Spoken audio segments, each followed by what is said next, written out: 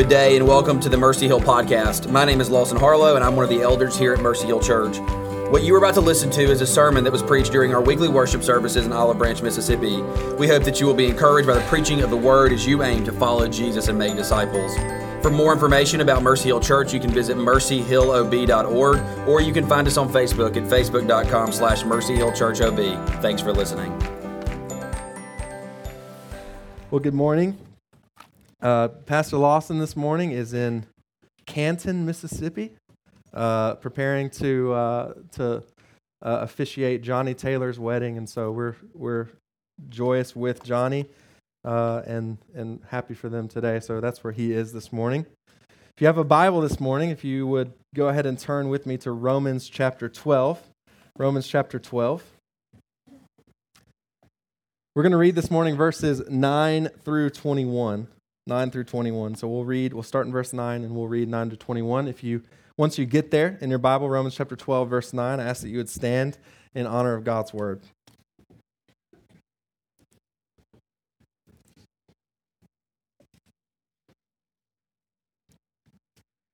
Romans chapter 12, beginning in verse 9. We believe that these words were given by inspiration of God and are the only sufficient, certain, and authoritative rule of all saving knowledge, faith, and obedience.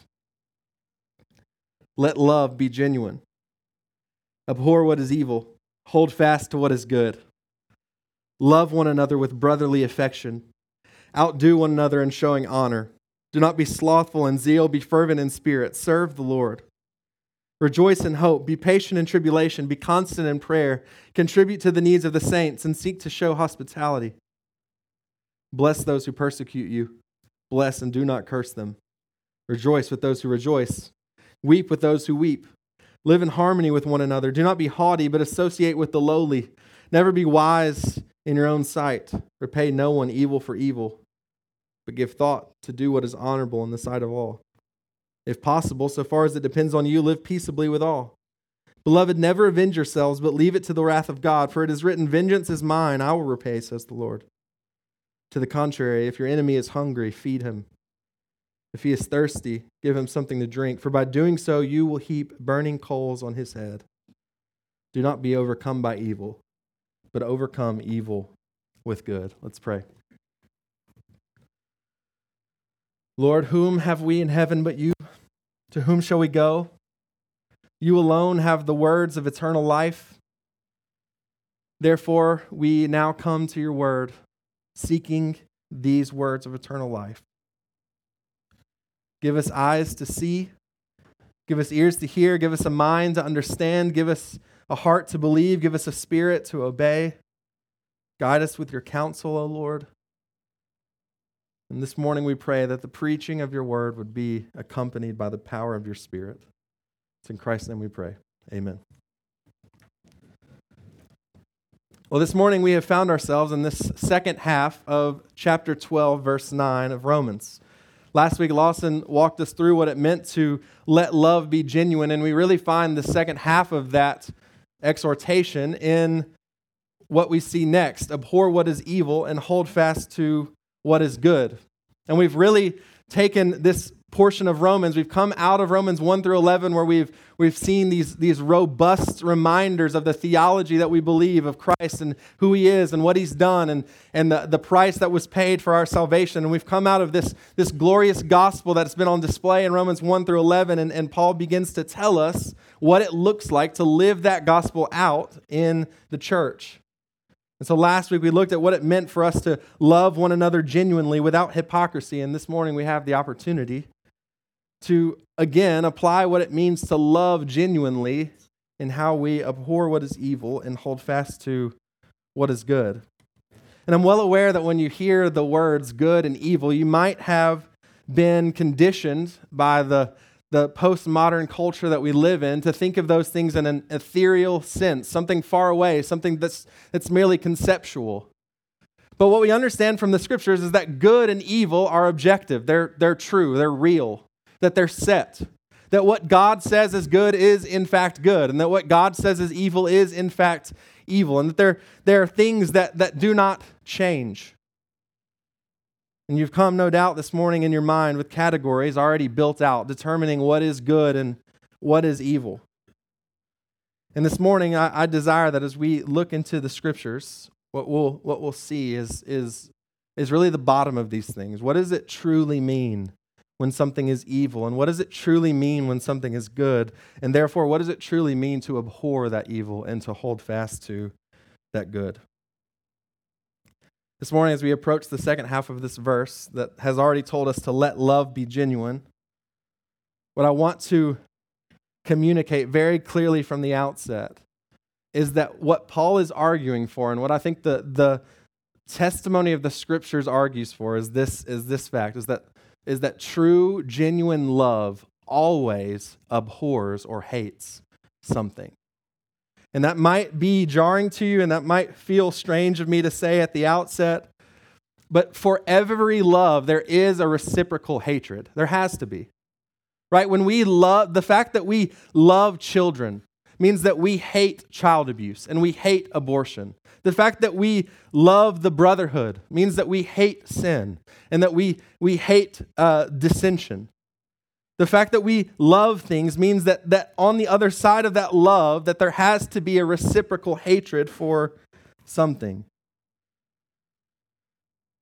While this might be obvious to some of you, I think we live in a world where the idea of love just means simply always affirming, never judging, and all the while ignoring our Bibles that says God is love, but also that there are things that God hates.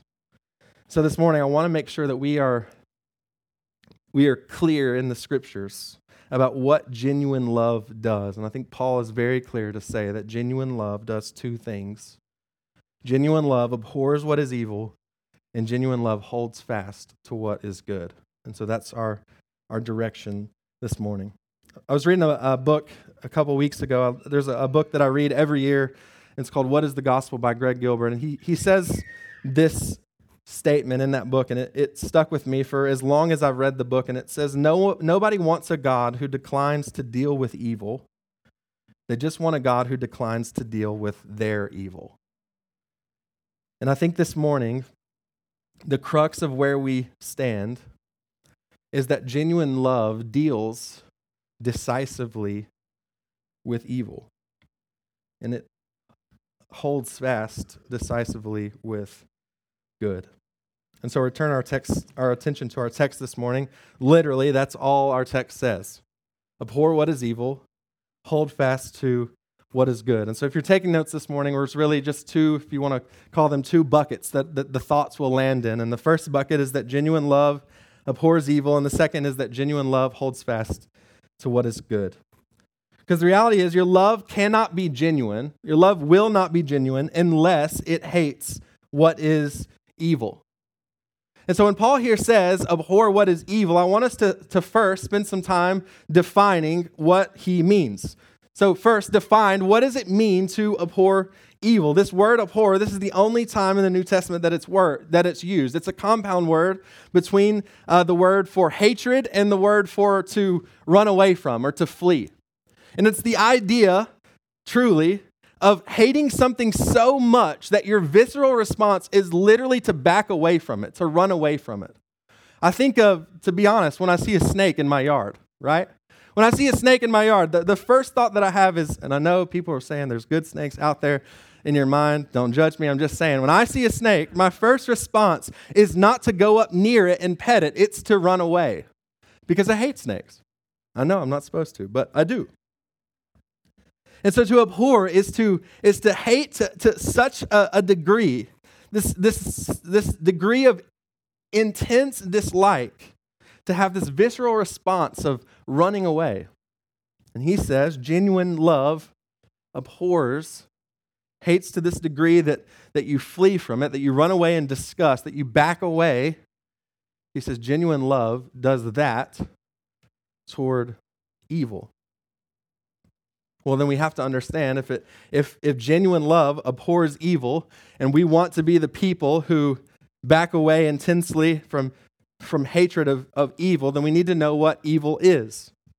And the word used here for evil literally means evil. It's not very complicated. It just means evil, wicked, or bad. But I think the scriptures give us a helpful understanding of what the word evil means and what it entails. And so if you look at this word evil and you see all of the ways that it's used in the New Testament, the New Testament uses this word to discuss several things. First, it uses this word to discuss the world. So in Galatians 1:4, Paul says he calls the world this present evil age. So he uses this word to discuss the world and the things in the world. But not only the world, he uses it to discuss who we were. Colossians 1:21, you who once were alienated and hostile in mind, doing evil deeds. Ethically evil, wicked, bad. So he uses it to discuss the world. He uses it to discuss who we were. He uses it to discuss false teachers within the church. He says that false teachers within the church in 1 Timothy 6, quote, cause evil suspicions. But most often in the scriptures, when we see this word evil used, it's to describe literally the evil one, Satan and his demons. We see it throughout 1 John. We see it throughout the Gospels. Satan is called the evil one, the one who embodies evil, wickedness. And so the scriptures are clear to us that what Paul is telling us, commanding us to abhor, to hate so much that we back away from, is this evil that is defined in what the world is like and who we once were, and the false teachers and what they do to the church, and Satan and his demons. But the scriptures, I think, give us a further definition of what, in fact, is evil. We know from the scriptures, from the Psalms and from Mark and all throughout the scriptures, that the Lord is defined as good. So if you follow me here logically, at the very least, we would understand that anything that God hates is evil. Thankfully, the scriptures have given us several lists of things that God hates. Psalm 5, 4 and 5. For you are not a God who delights in wickedness. Evil may not dwell with you. The boastful shall not stand before your eyes. You hate all evildoers. Psalm 11:5, the Lord tests the righteous, but his soul hates the wicked and the one who loves violence. Psalm 101, 4 through 8, a perverse heart shall be far from me. I will know nothing of evil. Whoever slanders his neighbor secretly I will destroy. Whoever has a haughty look and an arrogant heart I will not endure. I will look with favor on the faithful in the land that they may dwell with me. He who walks in the way that is blameless shall minister to me. No one who practices deceit shall dwell in my house. No one who utters lies shall continue before my eyes. Proverbs 6, 16 and following. There are 6 things that the Lord hates, 7 that are an abomination to him: haughty eyes, a lying tongue, and hands that shed innocent blood, a heart that devises wicked plans, feet that make haste to run to evil, a false witness who breathes out lies, and one who sows discord among brothers. Colossians 3 would say, put to death what is earthly in you. We said the earth has been described as evil. Sexual immorality, impurity, passion, evil desire, and covetousness, idolatry, anger, wrath, malice, slander, obscene talk, lying. James 4 says, you adulterous people, do you not know that friendship with the world is enmity with God? Therefore, whoever wishes to be a friend of the world makes himself an enemy of God. We could go on throughout. The scriptures have been exceptionally clear that there are things that God hates. But I don't think that's a full enough definition of evil.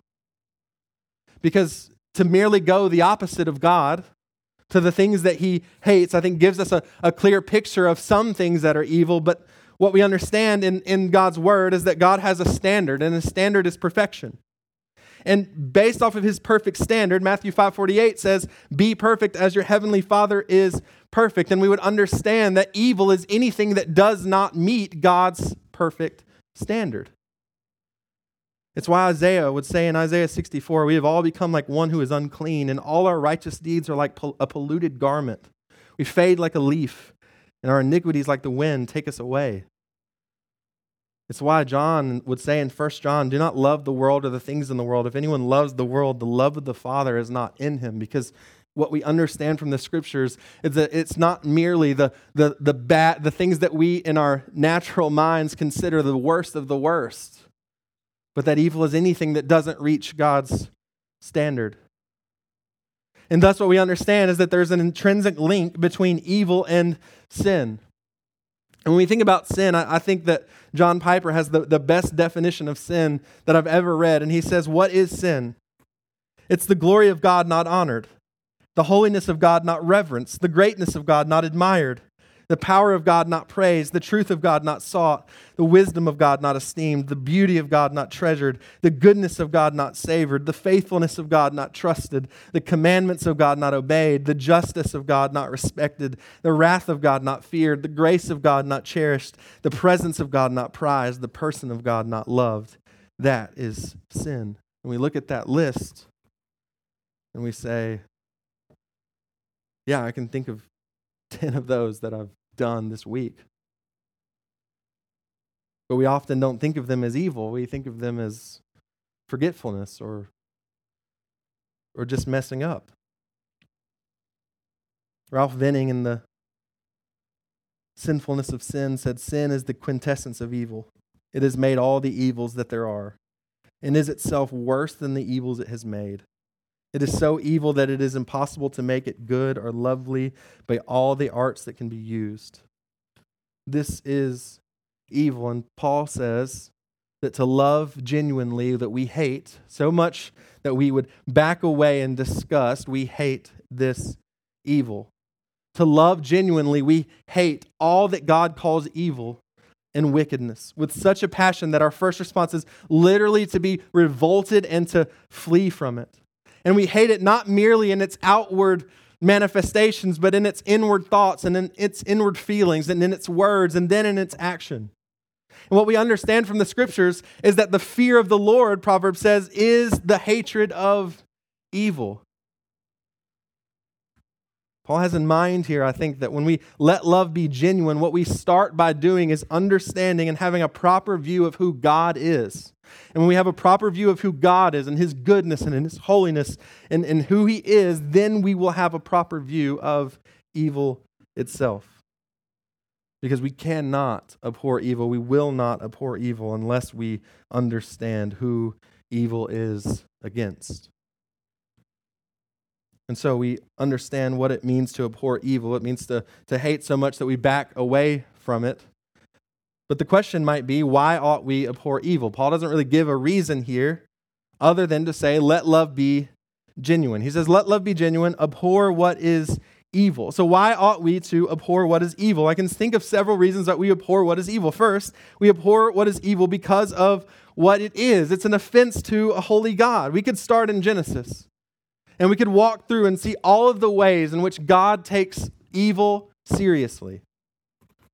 We could think about the way that Adam and Eve were kicked out of the garden. About how God destroyed the earth with a flood because of the sinfulness of a generation. How the people's language was confused at the Tower of Babel. We could think about Sodom and Gomorrah being destroyed. We could think about Egypt and many of its inhabitants being destroyed. We could think about the prophets of Baal being slaughtered. We could talk about Canaanite nations that were wiped off the face of the earth. We could talk about David and how the Lord dealt with him after his sin with Bathsheba. We could talk about in Luke 16 how this rich man is begging for just a drop of water on his tongue as he is experiencing the proper recompense for his sin. We could think about how the church dealt with Ananias and Sapphira and how the Lord struck them down. We could think about the final judgment and think about that day when all evil will be wiped off the face of the earth in judgment. We abhor evil because of what it is. Because our holy God abhors evil. But not only that, because it is, in a sense, what put our Savior on the cross. When we read verses like, He was pierced for our transgressions, He was crushed for our iniquities, upon Him was the chastisement that brought us peace, and with His wounds we are healed. We so quickly just roll over this part that says it was our transgressions, and it was our iniquities, and we are healed by His wounds. The good news of the gospel causes us first to understand that it is our sin that is so heinous to a holy God that someone had to die to atone for it. You think about this sacrificial system in the Old Testament, all that blood and all that slaughter is shouting, evil is costly. Evil leads to death. We see evil and we abhor it because of what it is. But not only because of what it is, but also because of what it does. We abhor evil because of the effect that it has on ourselves and on our brothers. I mean, do you remember who you were?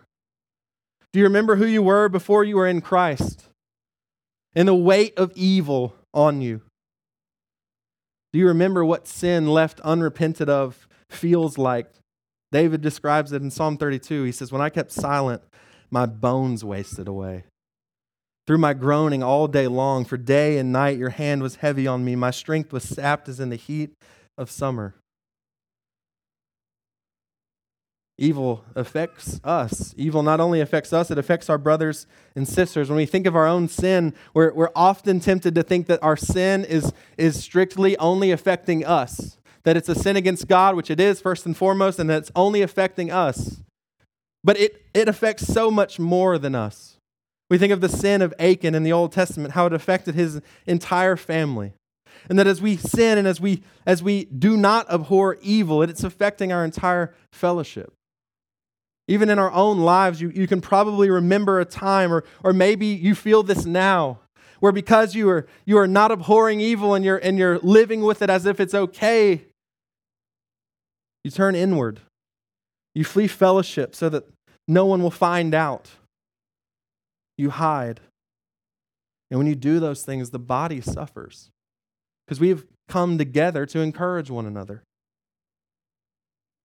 It is grace to your brothers and sisters, not only to be admonished and to be encouraged and to be exhorted, but to be able to admonish and encourage and exhort.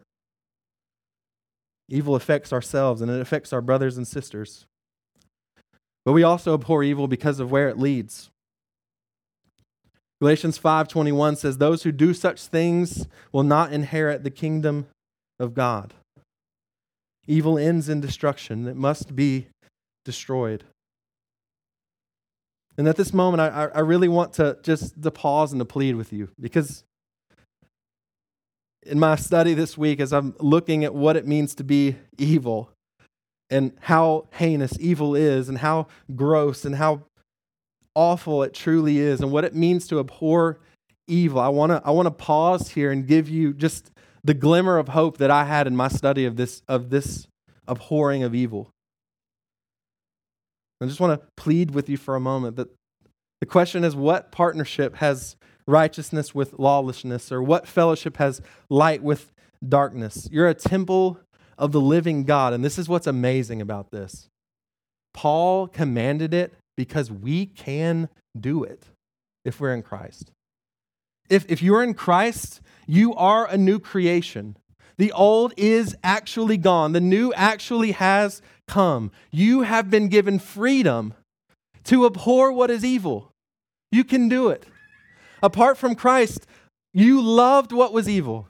But in Christ, you can abhor what is evil. You can actually obey Him. And you can live in that freedom to abhor what is evil. For the sake of God's glory and for the sake of your own soul, you can actually abhor what is evil. For the sake of the brothers and sisters sitting right next to you, and you can abhor what is evil as a testimony to the world around you. You can do it. Let love be genuine. Abhor what is evil. And you might be like, you've said this phrase so many times, abhor what is evil. What does that look like? I think I've placed it in really three categories in my mind, what it means and what it looks like to abhor evil. And I want to kind of build out from that. So first, I want to look at what it means to abhor evil in ourselves, and then what it means to abhor evil in the body, and then what it means to abhor evil in the world. Because I think our temptation, when we read a list of evil things, our first temptation is to think about what we saw on Facebook about our non-Christian friends and what they were posting about what they were enjoying. That our first temptation when we think about evil is to think outside of ourselves. But what I think is most vital here for us to understand is that we abhor the evil that is left in us. To abhor evil is not merely to complain about the evil around us, but to make war with the evil within us. Many of us stop here at complaining about the evil around us, and it's easy to do, right? We can look at the world and we can look at all of the evil and say, look at all of the evil that's going on around us. But I think first we see that we should abhor the evil in ourselves. What does that mean? Well, to abhor evil is to take decisive action against it. Jesus talks about this in Matthew 18. He says, and if your hand or your foot causes you to sin, cut it off and throw it away. It's better for you to enter life crippled or lame than with 2 hands or 2 feet to be thrown into the eternal fire.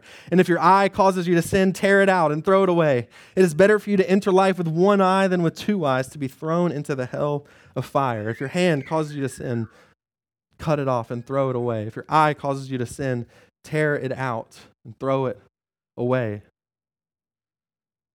You could fill in whatever there: pride, greed, envy, hatred. If it causes you to sin, take decisive action against it. Don't hold on to it. Don't leave it alone, but take decisive action against it. Many preachers have termed this the concept of us making war. Ephesians 6 says, we do not wrestle against flesh and blood, but against the rulers, against the authorities, against the cosmic powers over this present darkness, against the spiritual forces of evil in the heavenly places. John Piper calls it a mean streak in Christianity. That our mean streak in Christianity isn't merely against, or isn't really against other people at all. Our mean streak in Christianity is against the sin that wages war on our own hearts. And we fight to put it to death. We make war against that sin. And we not only fight to put it to death, but we fight to put it to death at the root. Is there a sin that clings closely? One you haven't taken a militaristic approach to? Then I plead with you to make war with it, because pet sins grow up and they devour you. The evil that we are to abhor starts in us. And I pray that we would gasp at how atrocious sin is at the heart level. It's so easy to hate the outward, the flamboyant sins. It almost feels natural to look at our world, and we're in the midst of it now, to see our world celebrating sin and to say that's evil. But Christ would have us look at the heart and say it starts evil at the root. That's merely an outward expression of the evil that is already inside. As Jude 23 would say, that we hate even the garment stained by the flesh. As James would say, that God opposes the proud but gives grace to the humble. This evil doesn't start in the hands, it starts in the heart. Matthew 5, Jesus says, you've heard that it was said of those of old, you shall not murder. And whoever murders will be liable to judgment. But I say to you that everyone who is angry with his brother will be liable to judgment. You've heard that it was said, you shall not commit adultery. But I say to you that everyone who looks at a woman with lustful intent has already committed adultery with her in his heart. I would venture to assume that many of our problems with making war with sin is that we find it difficult because we're just dealing with the outward, the actions. And Jesus says, sin isn't merely an action, it's a heart condition. You've heard that it was said, do not commit adultery, but if you've lusted in your heart, you've already committed adultery. You've heard it said that you shouldn't murder, but if you've had anger in your heart toward your brother, you've already murdered. We abhor evil at the heart level, at the root. We gasp at how atrocious even sin is at the heart. But not only do we abhor evil in ourselves, and I think that's the first, if we're thinking about concentric circles, it's vital for us to understand that we abhor the evil in ourselves. But I think also he has in mind here that we abhor the evil in our brothers and sisters. And just me saying that, because of our preconceived notions about the word abhor and evil, our thought is that like someone's going to come up to you and just beat you over the head with a Bible and just say, stop doing that. But the scripture has actually given us a way to abhor evil in one another. In Matthew 18, Jesus walks it through. He says, if your brother sins against you, go and tell him his fault between you and him alone. If he listens to you, you have gained your brother. But if he doesn't listen, take two one or two others along with you, that every charge might be established by the evidence of 2 or 3 witnesses. If he refuses to listen to them, tell it to the church. And if he refuses to listen even to the church, let him be to you as a Gentile and a tax collector. You compare that with Luke 17, where he says, pay attention to yourselves. If your brother sins, rebuke him. And if he repents, forgive him. And if he sins against you 7 times in the day and turns to you 7 times saying, I repent, you must forgive him. How do we abhor the evil in our brothers and sisters? We abhor the evil in our brothers and sisters by aiming and longing and working for restoration and reconciliation. We abhor the evil in us and in our brothers and sisters by being committed to exhorting them, to taking the scriptures to them, to pleading with them, brother, sister, you are in sin. Please repent. Please come back. Paul says in Galatians 6, if anyone is caught in any transgression, you who are spiritual should restore him in a spirit of gentleness. Keep watch on yourself, lest you too be tempted. Bear one another's burdens and so fulfill the law of Christ. We believe in church discipline at this church because we believe that love should be genuine. And that if we genuinely love one another, then we are genuinely willing and ready to admonish one another in the scriptures. And not only to admonish, but to forgive. And not only to admonish and to forgive, but to bear one another's burdens. We abhor the evil in our brothers and sisters by longing and acting for restoration and reconciliation. If we abhor the evil in ourselves and we go out to the second circle, we abhor the evil in our brothers and sisters, and then finally we abhor the evil in the world. Because we love Christ and because we love the brothers, we want the world to know Christ. We abhor the evil in the world. I think about 1 Peter 3, where Peter says, now who is there to harm you if you are zealous for what is good? But even if you should suffer for righteousness' sake, you'll be blessed. Have no fear of them, nor be troubled, but in your hearts honor Christ, the Lord is holy, always being prepared to make a defense to anyone who asks you a reason for the hope that's in you. Yet do it with gentleness and respect, having a good conscience, so that when you are slandered, those who revile your good behavior in Christ may be put to shame. For it is better to suffer for doing good, if that should be God's will, than for doing evil. I love this because when we abhor the evil in the world, it rids us, it frees us from any fear of man that would say, well, what will they think of me if I stand up for this truth? If I actually live like I believe that what God has said is good and what God has said is evil, it frees us, it rids us of that fear of man. But not only does it do that, what we see when we abhor the evil in the world, we don't abhor the evil in the world with simply this dismissive attitude of saying, well, just burn it all down. Because you know what? We were the evil in the world. We were the evil in the world. And we look to the scriptures and we say, we see this evil in the world and we say, the Lord, redeem it. Call them to yourselves. Make it right.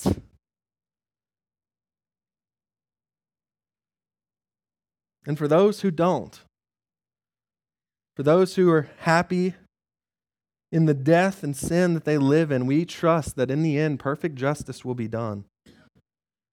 That perfect justice is applied to all of those who are in Christ at the cross. And at the end of the age, that all evil will be, in fact, dealt with.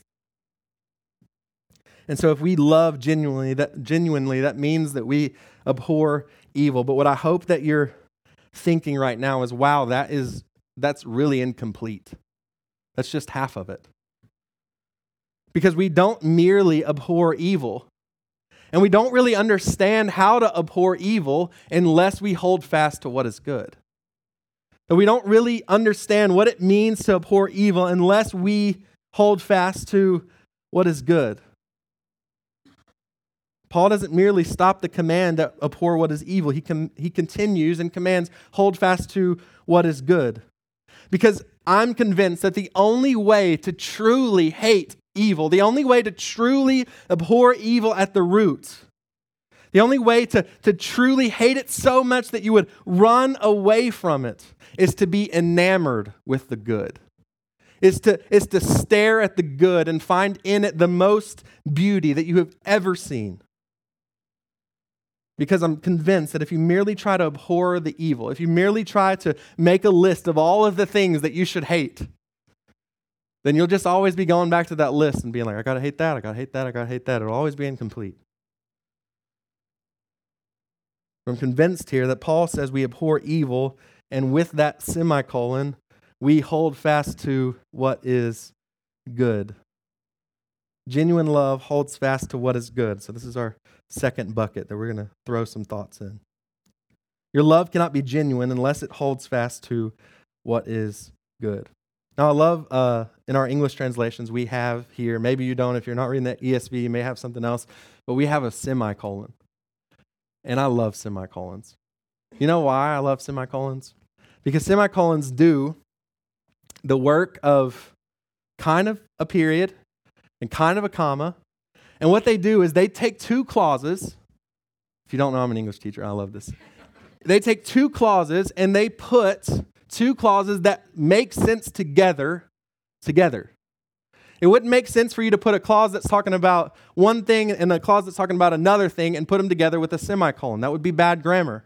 Because semicolons connect two clauses that have something in common, that are talking about the same thing. And what we see here in abhor what is evil and hold fast to what is good is really just two sides of the same coin. Two clauses that are discussing the same thing. So what does it look like to hold fast to what is good? Well, if we were to define what it means to hold fast to what is good, the word hold fast literally means, it comes from the word to mean glued together.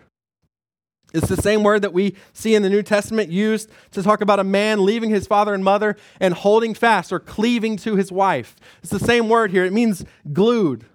It means to join together, to have an intimate connection, to be glued, to hold fast, to not be able to be separated.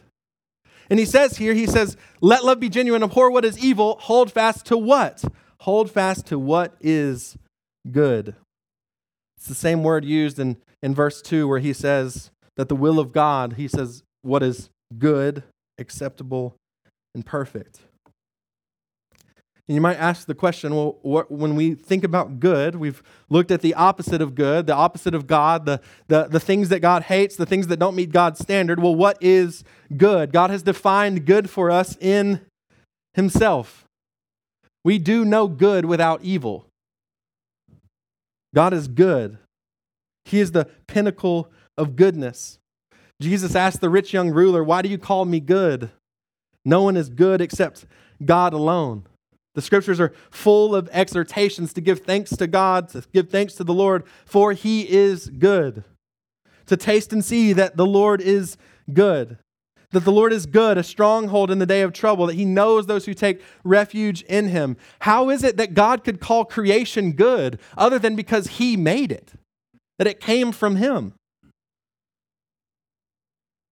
We understand that Christ has made that goodness known in human form. I love the verse Philippians 4:8. And I remember coming across it maybe even 10 years ago, and I was reading it and I was thinking, how many things? I'll just read it first. Philippians 4:8. Finally, brothers, whatever is true, whatever is honorable, whatever is just, whatever is pure, whatever is lovely, whatever is commendable, if there is any excellence, if there is anything worthy of praise, think about these things. And I remember thinking to myself, what a list. How many things are true and honorable and just and pure and lovely and commendable and excellent and worthy of praise. And then it dawned on me. Remember where I was sitting like 10-ish years ago, and I remember thinking, this isn't a list that Paul wants us to memorize. He's saying, stare at Jesus. He's saying, look to Christ. We see each of these things personified in him. Is he not truth embodied? Has he ever uttered a falsehood? Is he not completely honorable? Will he not receive all glory, praise, and honor on the day of his return? Is he not perfectly just? Is he not completely pure, the Lamb without blemish? Did he not become the perfect sacrifice for his people? Is he not lovely? Has there ever been one so lovely? Is he not the most commendable? Did he not lay down his life for his friends? Is he not excellent? Did he not accomplish all righteousness on our behalf and present a more excellent sacrifice, one that afforded him the ability not to stand daily at his service, but to sit down at the right hand of the Father? Is he not worthy of praise? Who is worthy to open the scroll? For whom will every knee bow and every tongue confess? Who do angels sing their praises to? Is this verse not speaking of Christ? And we have in this verse a definition of good. Christ has made his goodness known. If you want to know what good is, as we've heard for the past several weeks, look to the source. Look to the fountainhead of all good. Is it not Christ himself who has defined for us what good is in himself? We hold fast to that good. We are glued to that good. Paul says it's only halfway. It's only halfway to abhor the evil. He says you really only abhor the evil when you hold fast to the good. When you're glued to Christ. And so we ask the question, well, why do we hold fast to what is good? We hold fast to what is good because of who Christ is. The writer of Hebrews would say that he is the heir of all things, that he is through whom God created the world, that he's the radiance of the glory of God and the exact imprint of his nature, that he upholds the universe by the word of his power, that after making purifications for sins, he sat down at the right hand of the Majesty on high, that he's superior to angels. He would say further down in Hebrews, but of the Son, he says, your throne, O God, is forever and ever. The scepter of uprightness is the scepter of your kingdom. You have loved righteousness and hated wickedness. He's the one who has done it perfectly.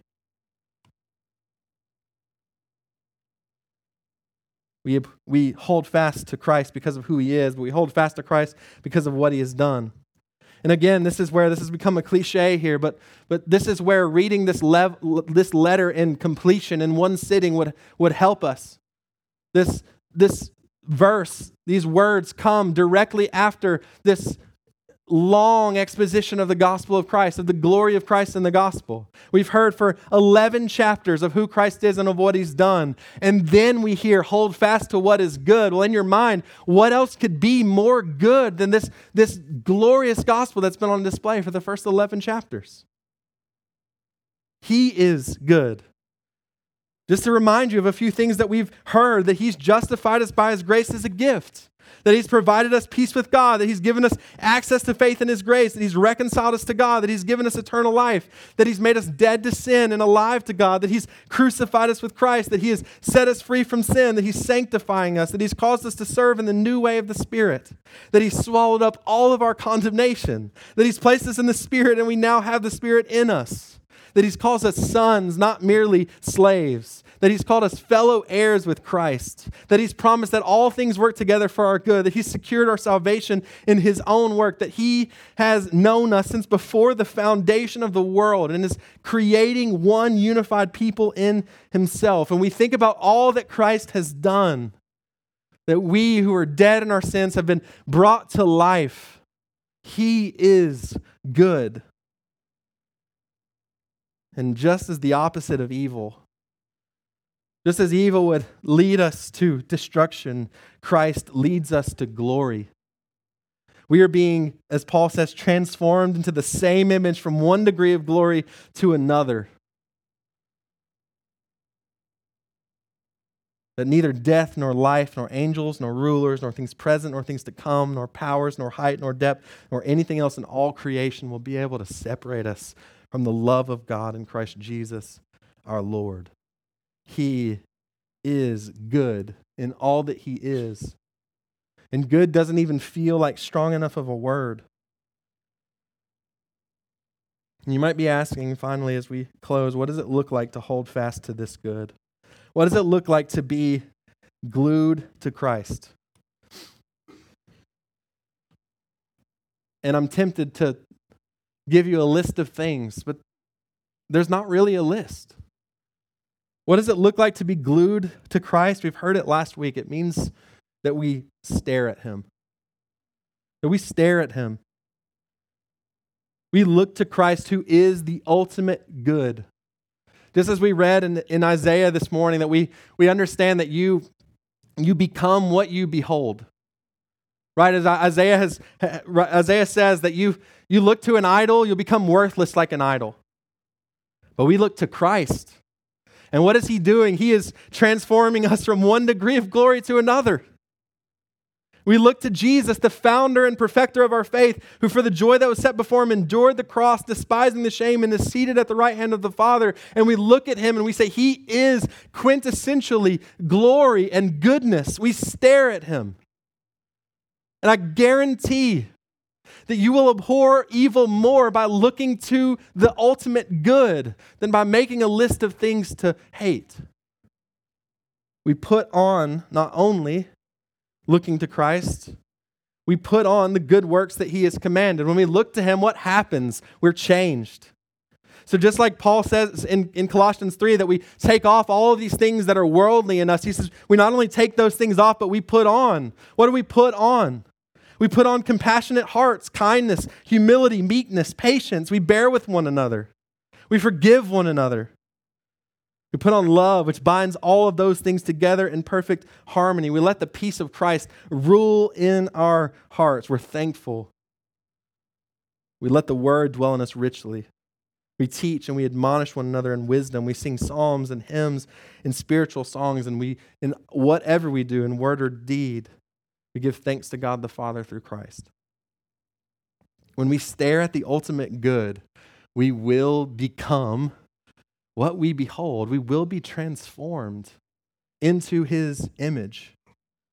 And here's what I love about what we understand from the testimony of the scriptures is that this good that we stare out, when we stare at Christ, when we are enamored with the beauty and the glory of Christ, what happens is we are being transformed into his image, is that we do that in fellowship with the good people that he has created. Yes.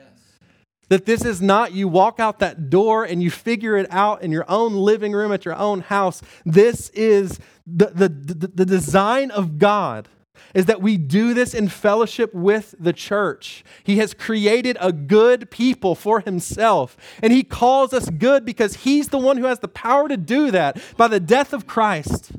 And we look to the church, and we are encouraged when we understand that the person sitting next to you has the same worth that you do because they're created by God. And the person sitting next to you has the same identity that you do, that no matter who they were, who they are, is that they are in Christ. And you are a brother, and you are a sister. That you have the same identity, but not only do you have the same identity, you get to look, and when you live in fellowship, you get to see the Lord change them and make them like him, and can conform them to his image. And you get to sit across the table and you get to say, look at the glory of the gospel on display. That 2 years ago you were a pagan and you hated God and you hated his people, and look what he's done in you. And you look and you glory together and you stare at the Son together with fellowship with one another. Do not miss the power of living in close community. Don't miss it. You will not abhor evil. You will not hold fast to what is good unless you're holding fast to one another.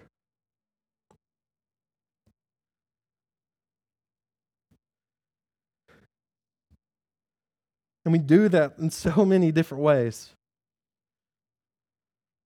Anytime that I get the opportunity to talk to any other body of believers, I make it a point to talk about the sweetness that I experience when we take the table together.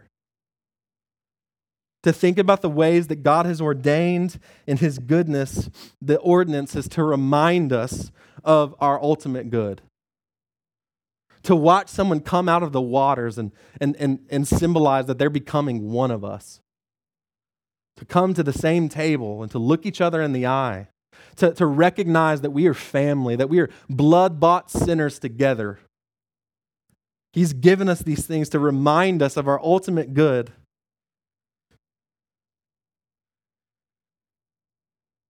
But there does come a point where we walk outside. As a body, living in fellowship with one another, we walk into the world. And we have the opportunity to spread the goodness of our God, to display the goodness of our God to a world that hates it. 1 Peter 2 says that we are actually sojourners and exiles, and we abstain from the passions of the flesh, which wage war against our soul. Why? So we keep our conduct among the Gentiles honorable, so that when they speak against us as evildoers, they'll see our good deeds and glorify God on the day of visitation.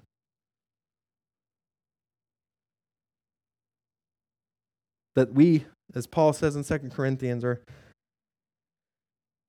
spreading through Christ the fragrance of the knowledge of Him everywhere. That among those who are being saved, our fragrance is sweet, and among those who are perishing, it is death.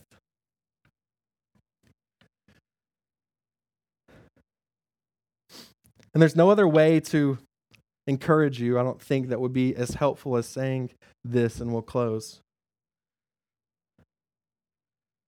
I want to say, congratulations, you get to do this forever. But not in the same way. You get to abhor evil and hold fast to what is good until that day when there's no more evil to abhor. Until that day that what is good we see face to face. And on that day, we will, from then on until eternity, into eternity, we will together hold fast to what is good and joy, because we will see Him face to face, and He will be our God, and we will be His people, and all our tears will be wiped away, and all the evil will be punished and dealt with, and there will be no barrier between Him and us, and we will enjoy Him forever.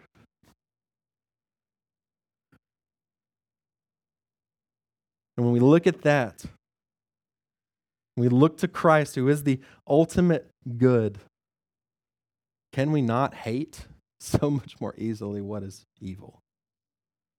What is evil in us and in our brothers and sisters and in the world? Until the day where there's nothing left to abhor.